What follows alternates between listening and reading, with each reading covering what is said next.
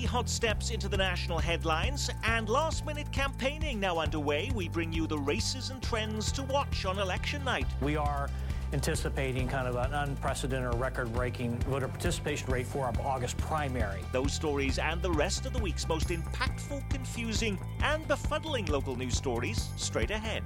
Week in Review is made possible through the generous support of AARP Kansas City, RSM, Dave and Jamie Cummings, Bob and Marlise Gorley, the Courtney S. Turner Charitable Trust, John H. Mize and Bank of America N.A. co-trustees, and by viewers like you. Thank you. Hi, I'm Nick Haint. It is great to have you with us as we dissect the week's biggest local news stories, and all in less time than it takes for a pizza to be delivered to your front door. It's a busy week, and rolling up their sleeves to pick apart what's been happening and why it matters are Pete Mundo from KCMO Talk Radio, Channel 9 Chief Political Analyst Michael Mahoney, the head of the Call newspaper, Eric Wesson, and from the pages of your Kansas City Star, Dave Helling.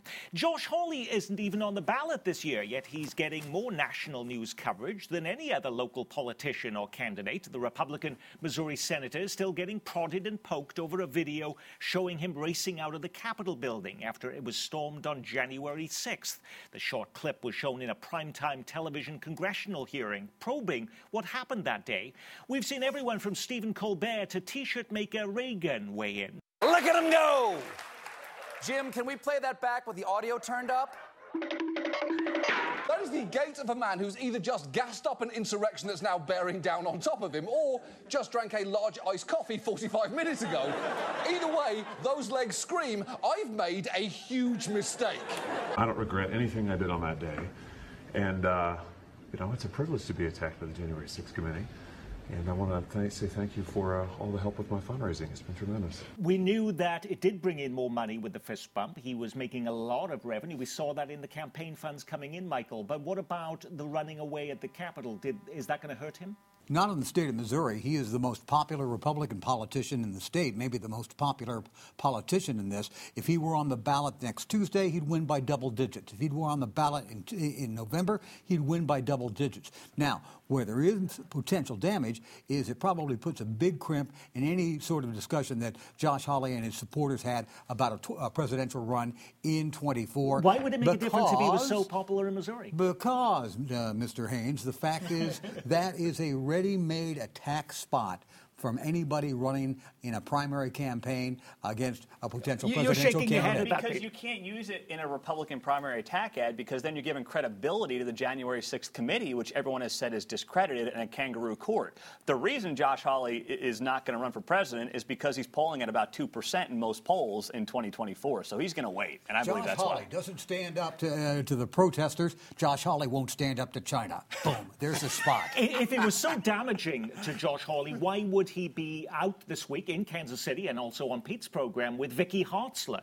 She obviously feels that he's still an asset than a liability. Right, and Mike says he's the most popular Republican in Missouri. We'll find out Tuesday. He endorsed Vicky Hartzler. If she doesn't win, perhaps a little bit of tarnish is on that brass in terms of endorsements. But he is right that this is about the presidential race, not necessarily just in 24, but in 28 and beyond. Pete's right that it doesn't show up in a primary commercial, but it doesn't matter. Electability will be an issue for lots of Republican voters. And those images, and let's stress this, Nick, those images, those pictures are more important than the 10,000 words that I've written about Josh Hawley or that we've all written about him. Those pictures will last for years, and I do think have caused some damage to his presidential aspirations. And 10,000 words from Dave Helling is still not sufficient until we've heard Eric Wesson weigh in. And even though Mike says that, and even though he's got the attention of a lot of people, I just don't understand why. And I guess my thing is asking those people why they think that he's this great guy, because I went through and looked at the bills that he's introduced and the things that he's done. He hasn't done anything specifically for Missouri. And remind you now, this is the same guy that just said he doesn't know if a woman is a woman if she can't reproduce. That means if she's had a hysterectomy or she's had something done because of cancer to her reproductive system, he doesn't know if she's a woman. And he said that not not once, but twice. You know, it's amazing that just before this election in Kansas City on Tuesday, Pete, that Josh Hawley is the character that we're hearing more about than anybody else right now. We do have on the Missouri side this U.S. Senate race going on. We were told that this week was going to be the week that Donald Trump, the former president, was going to endorse in that U.S. Senate race. What happened? I think the president is in a very difficult spot. I think he wants to endorse Eric Greitens. We know that his future daughter-in-law, his son, Donald Trump Jr., Kimberly Guilfoyle, are in the Greitens camp.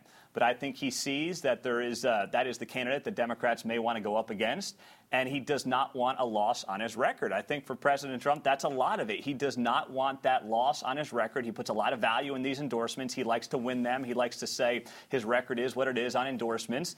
And I think he's right now wondering if it's better to stay out of this Missouri U.S. Senate primary. The fact that Greitens has now fallen to third place in 3 different polls that came out this week may also be part of the reluctance of Donald Trump to get behind Eric Greitens. Republicans are getting all the attention, but there is a Democratic primary too. Who would the likely Republican nominee most fear in that Democratic primary of facing in this general election? I don't think that the victor in the Republican primary will greatly fear any of the Democrats just because of trends in Missouri. Lucas Kunce has run a good campaign. He's been visible. He's had ads. I mean, he's not a joke candidate. Trudy Busch Valentine has not electrified the Democratic base by any means. She's got money. She's got more money to spend. If Eric Schmitt is the nominee, then I think it's basically over as far as Democrats would be concerned. If it is Eric Greitens, then I do think there will be an effort to compete against him. One other quick thing about Trump, if I could throw this in, Nick. Trump's anti-endorsement of Vicky Hartzler has played a role in this race. Yeah. I think she was ascending and maybe a favorite 2 or 3 weeks ago, and his decision to say, in essence, I'm not endorsing her, while not the same as an actual endorsement, did some But could damage. her, you know, I mentioned Josh Hawley was getting more national headlines than anyone else around here this week, with perhaps the possible exception of this man. Buck O'Neil, officially enshrined this week at the National Baseball Hall of Fame in Cooperstown, New York. CBS Sunday Morning flying into town to tell the legendary Kansas City ball player's story, how Major League Baseball rebuffed him when he was alive, and what he might have said and done if he was alive today to deliver his Hall of Fame speech. The greatest thing in all my life is loving you. Thank you, folks. Thank you, folks. Thank you, folks. Thank you, folks. Eric, is that what Buck would have done if he could have been around this week? Yeah, he would have done something similar to that. He was a great guy. He was, you know, I never known him to have a grudge or say anything really negative about anybody. So I believe that's what he would have said and done. He would have told Satchel Paige stories. He would have told yarns from the Negro Leagues, and he probably would have reprised that. That was from a Hall of Fame appearance, I believe, in 2006, when a number of Negro Leaguers were going in, and he spoke on their behalf. It was way overdue. It should have happened during his lifetime, as I've said in the past. But at least he's there. What a shot in the arm it does for Negro Leagues baseball and our museum. I believe so. I think it gives them a tremendous second win as they come in to try to, you know, build another facility and finish the Buck O'Neil Education Museum. Well, final campaigning is now underway on both sides of state line ahead of Tuesday's primary elections. That means more frightening images and more celebrities in ads trying to persuade you to cast a vote in their favor. This Eric puts rifles in his ads, and Eric Schmitt plays with a blowtorch. So I brought my chainsaw. Just kidding. A senator doesn't need props. They need guts. Hey, it's Harrison Butker, kicker for the Kansas City Chiefs. There's a lot of misinformation out there on the Value Them Both amendment, but here's the real game plan. This amendment will let Kansans decide what we do on abortion. Join the team and vote yes. Did you see that coming, Pete? Did we see lots of Chiefs fans cancelling their season tickets this week as a result of that? No, and I don't believe you will. I think it's one of those things that everyone knows that Harrison Butker has obviously been someone who has worn his faith on his sleeve. This is not a shock to people, I think, who kind of have followed his career. So it is surprising, though. Anytime you get, someone of that note involved in something that is this split and this passionate on both sides, that's still a big deal. But, it's not Patrick Mahomes. It's still the punter, so it's probably going to be okay. But when we have other athletes like LeBron James or the women's soccer team, national soccer team, when they weigh in on politics, people are told, shut up, stay with what you're paid to do. Should Harrison Butker have done the same thing? No, as an individual, he's entitled to his opinions if he wants to express them. He's entitled to do that. I've never believed in the shut up and dribble theory about sports. Whether or not it makes a difference, I don't know. But $13 million plus on both sides being spent on advertising and this campaign on both sides, Dave Helling. Is there anyone left to persuade in Kansas? Well, not based on early turnout. I mean, I think a lot of people are casting ballots far more than anybody expected, Nick. The Dobbs decision, the Supreme Court decision that actually discarded Roe v. Wade, changed the dynamic of this race completely. I do think that those who proposed the Value Them Both amendment miscalculated to some degree that somehow they could slip this in, put in some confusing language. There would be a competitive Republican primary and only Republicans would vote. That has not turned out to be the case. Just between us here with nobody else listening, what do you think is going to happen if this passes on Tuesday of next week, Pete? A lot of lawsuits. I mean, the idea that this ends after Tuesday, either way, is just not the case. I think Pete's right that there's some litigation here. I think either the yes vote wins or the no vote wins. Thank you for that incredible insight, Eric. While this Kansas abortion amendment and the Missouri U.S. Senate campaign have sucked up most of the oxygen this election, depending on where you live, you could be voting on as many as a dozen races on Tuesday. What is the race or election trend you will each be tracking on Election Day that has been underreported during this campaign season, Pete? Well, I'm intrigued.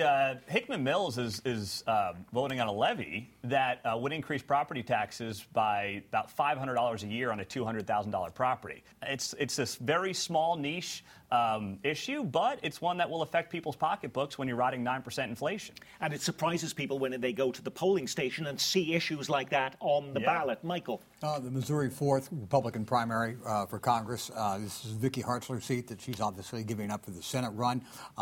It looks to me like it is Rick Bratton and Mark Alford in a very, very close race right now. Dave?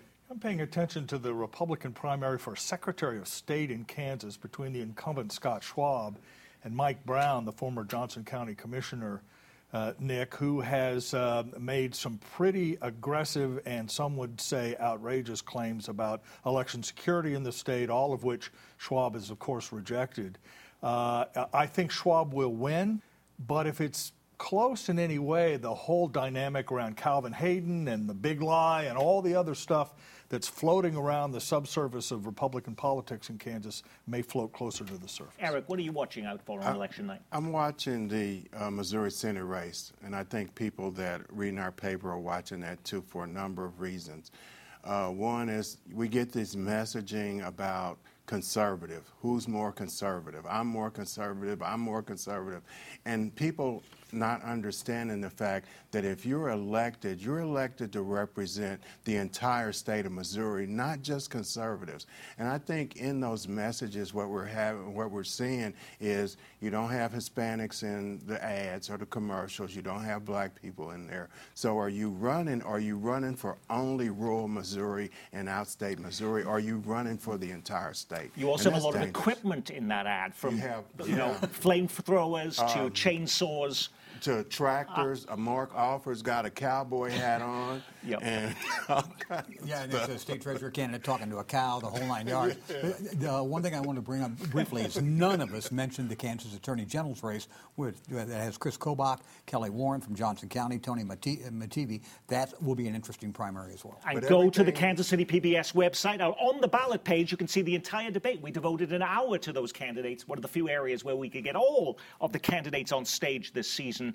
Large crowds this week at the funeral service of Daniel Vasquez. He's the North Kansas City police officer gunned down after pulling over a driver for an expired tag. Vasquez was 32 years old and had just graduated from the police academy last year. As the community mourns, Mayor Quinton Lucas weighed in by calling on the officer's attacker to be executed if he is convicted. It seemed like an uncharacteristically quick and harsh judgment from the mayor. Is that what some are calling overly compensating, having been accused of defunding police in the last 18 months? Does Lucas feel he has to overcorrect and be seen to be supporting law enforcement, even those outside of our own city? Pete?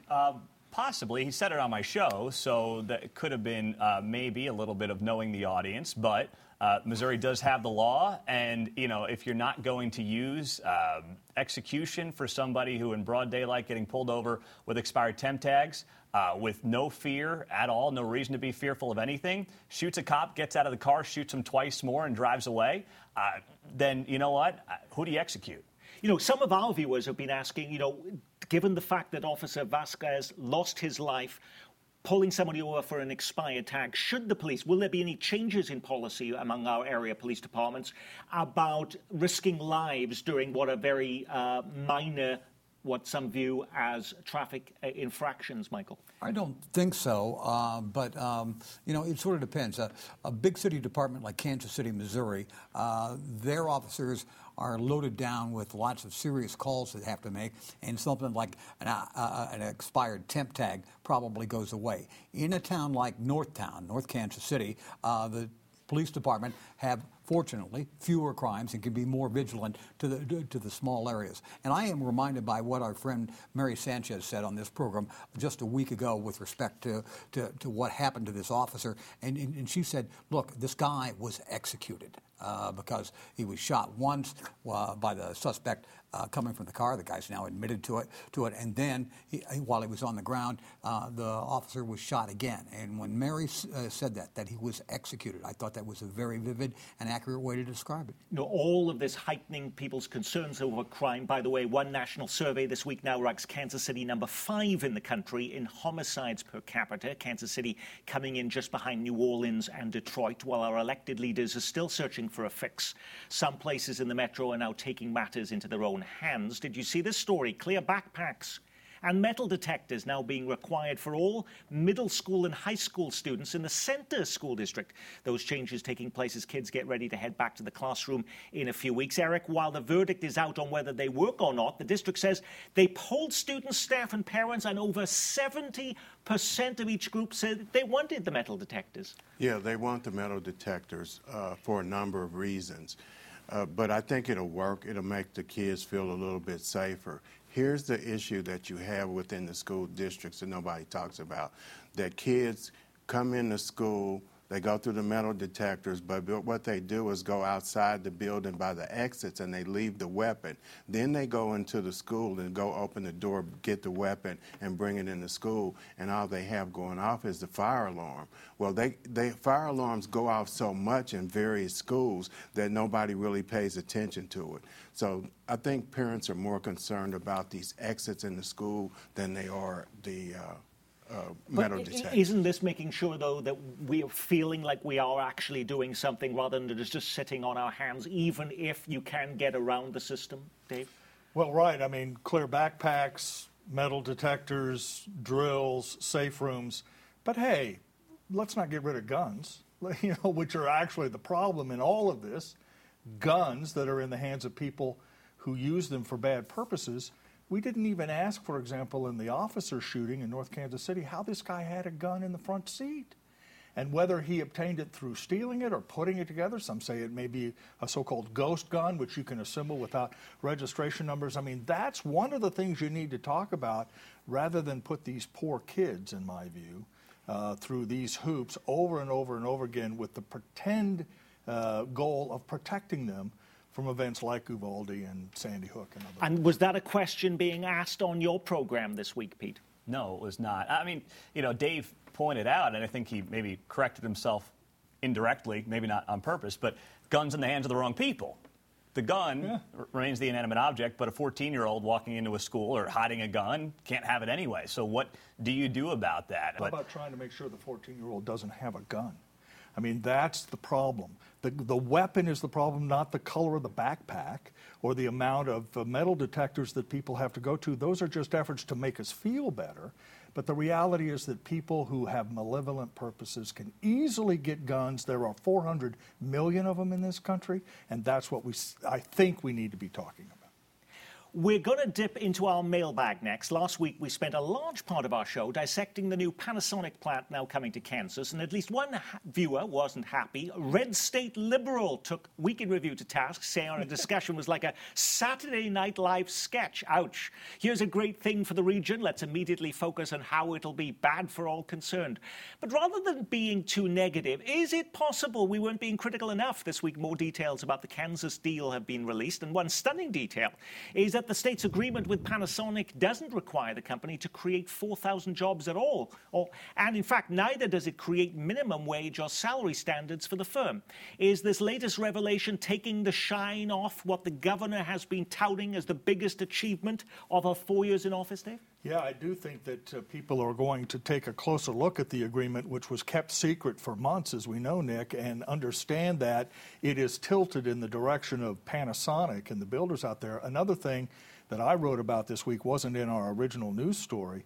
I read the agreement. There are no requirements for MBE participation in the construction of that new plant, WBE. You remember at the airport, we went This is minority and women hiring, a huge deal on the Kansas City side. And people are going to start paying attention to that and say, wait a minute, for an $800 million investment, what are we actually getting? But Republicans signed off on this as well. Shouldn't they have known better? Oh, yeah. I mean, they're just as guilty here, and they were raving about it. They were there for the ribbon cutting. They were there slapping each other on the back. And I know this senator may not be popular with some of my colleagues, but Mike Thompson was one of the few guys saying this is a bad deal, it's screwing the taxpayer, and it's looking more and more with each passing day like he was exactly right. So the weatherman forecast that this might have been a problem on this. You know what? You call him whatever you want. I call him a concerned taxpayer that's looking at this deal and saying what Kansas basically did is the equivalent of having a girlfriend for 6 months, backing a Porsche into the driveway and saying, I love you. Speaking of big deals, we're still struggling to get the details on. As the Kansas City Chiefs reported to training camp in St. Joseph this week, top team officials were detailing the big headaches and reconstruction work necessary before Arrowhead is ready to host the World Cup in 2026. But remarkably, more than a month and a half after the big announcement, there's been radio silence about what all this is going to cost, who pays, and what other components of the big event Kansas City will be financially on the hook for.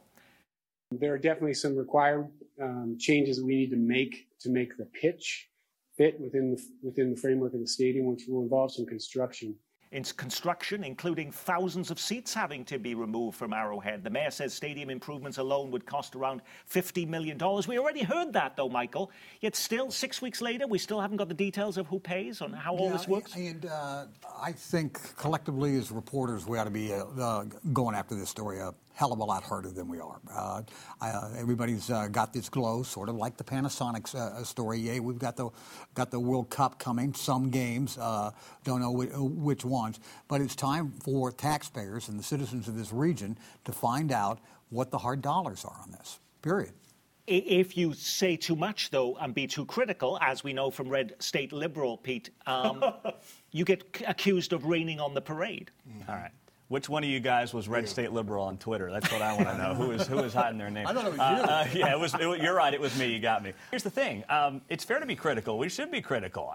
We've told $50 million. What games are we getting even? I mean, no one's asked that question. Getting a quarterfinal, a semifinal? What's the deal? We do know the Chiefs are not interested in coming up with the $50 million out of their own pocket. And we were told, I think all of us were told before the announcement, Mike, you could weigh in here too, that the Chiefs were sort of telling the organizers, no, we're not paying for this. You've got to figure out a way to do it. And in fact, that got down to Jeff City, and so there was some politics involved. that question does need to be answered. And what about paying for all the transportation to get these tens of thousands of people to the stadium, what could be over multiple games? Did that get a whole lot more complicated this week as the man in charge of the city's transit service is ousted after 6 years on the job? News reports say the Metro's biggest bus leader, Robbie McKinnon, was pressured to resign this week after more than a month of behind-the-scenes tensions, including a claim he was pushed out because he refused to divert millions in bus money to help pay for other projects at City Hall. It also doesn't help that McKinnon is visually impaired, which made the move seem extra callous. Is there more to the story that our viewers need to know, Dave? The dispute was over COVID money, actually, Nick. The COVID relief money poured into transit systems all over the country, including the ATA in Kansas City. And it had a ton of cash. And the city went to Robbie and said, hey, look, we remember the whole controversy about less than 500,000 people, and so we don't get direct money. Can you give us some of this for transportation-related things, since you're going to have as much money as you've ever had anyway? And he said, no, we need to keep it all. That caused the fist fight, and that's why he was forced out. But isn't this absolutely terrible timing, though, when we're heading into a World Cup, when we're going to be needing to have a very strategic vision for how we're going to be moving people around, Eric? Yeah, it is bad timing, but in addition to what Dave said, it was alleged that he sent a letter to the feds saying that this is what the city was trying to do, strong-arm him out of the money, and some people raised some eyebrows about that. He was also very interested in development, using the ATA as a development vehicle for new buildings and downtown baseball. He was in the middle of those discussions, and that rubbed people the wrong way. You know, the bus system is the bus system. Make that work, and let the EDC and the Port Authority and other folks work on development. That was part of the problem. Some of it was for Mackin was seeing the bus service and bus transportation in a much broader scope than just simply schlepping people from one spot to the other. And he got free buses in Kansas City, which we supported, which I still think is a great idea, and he deserves credit for that.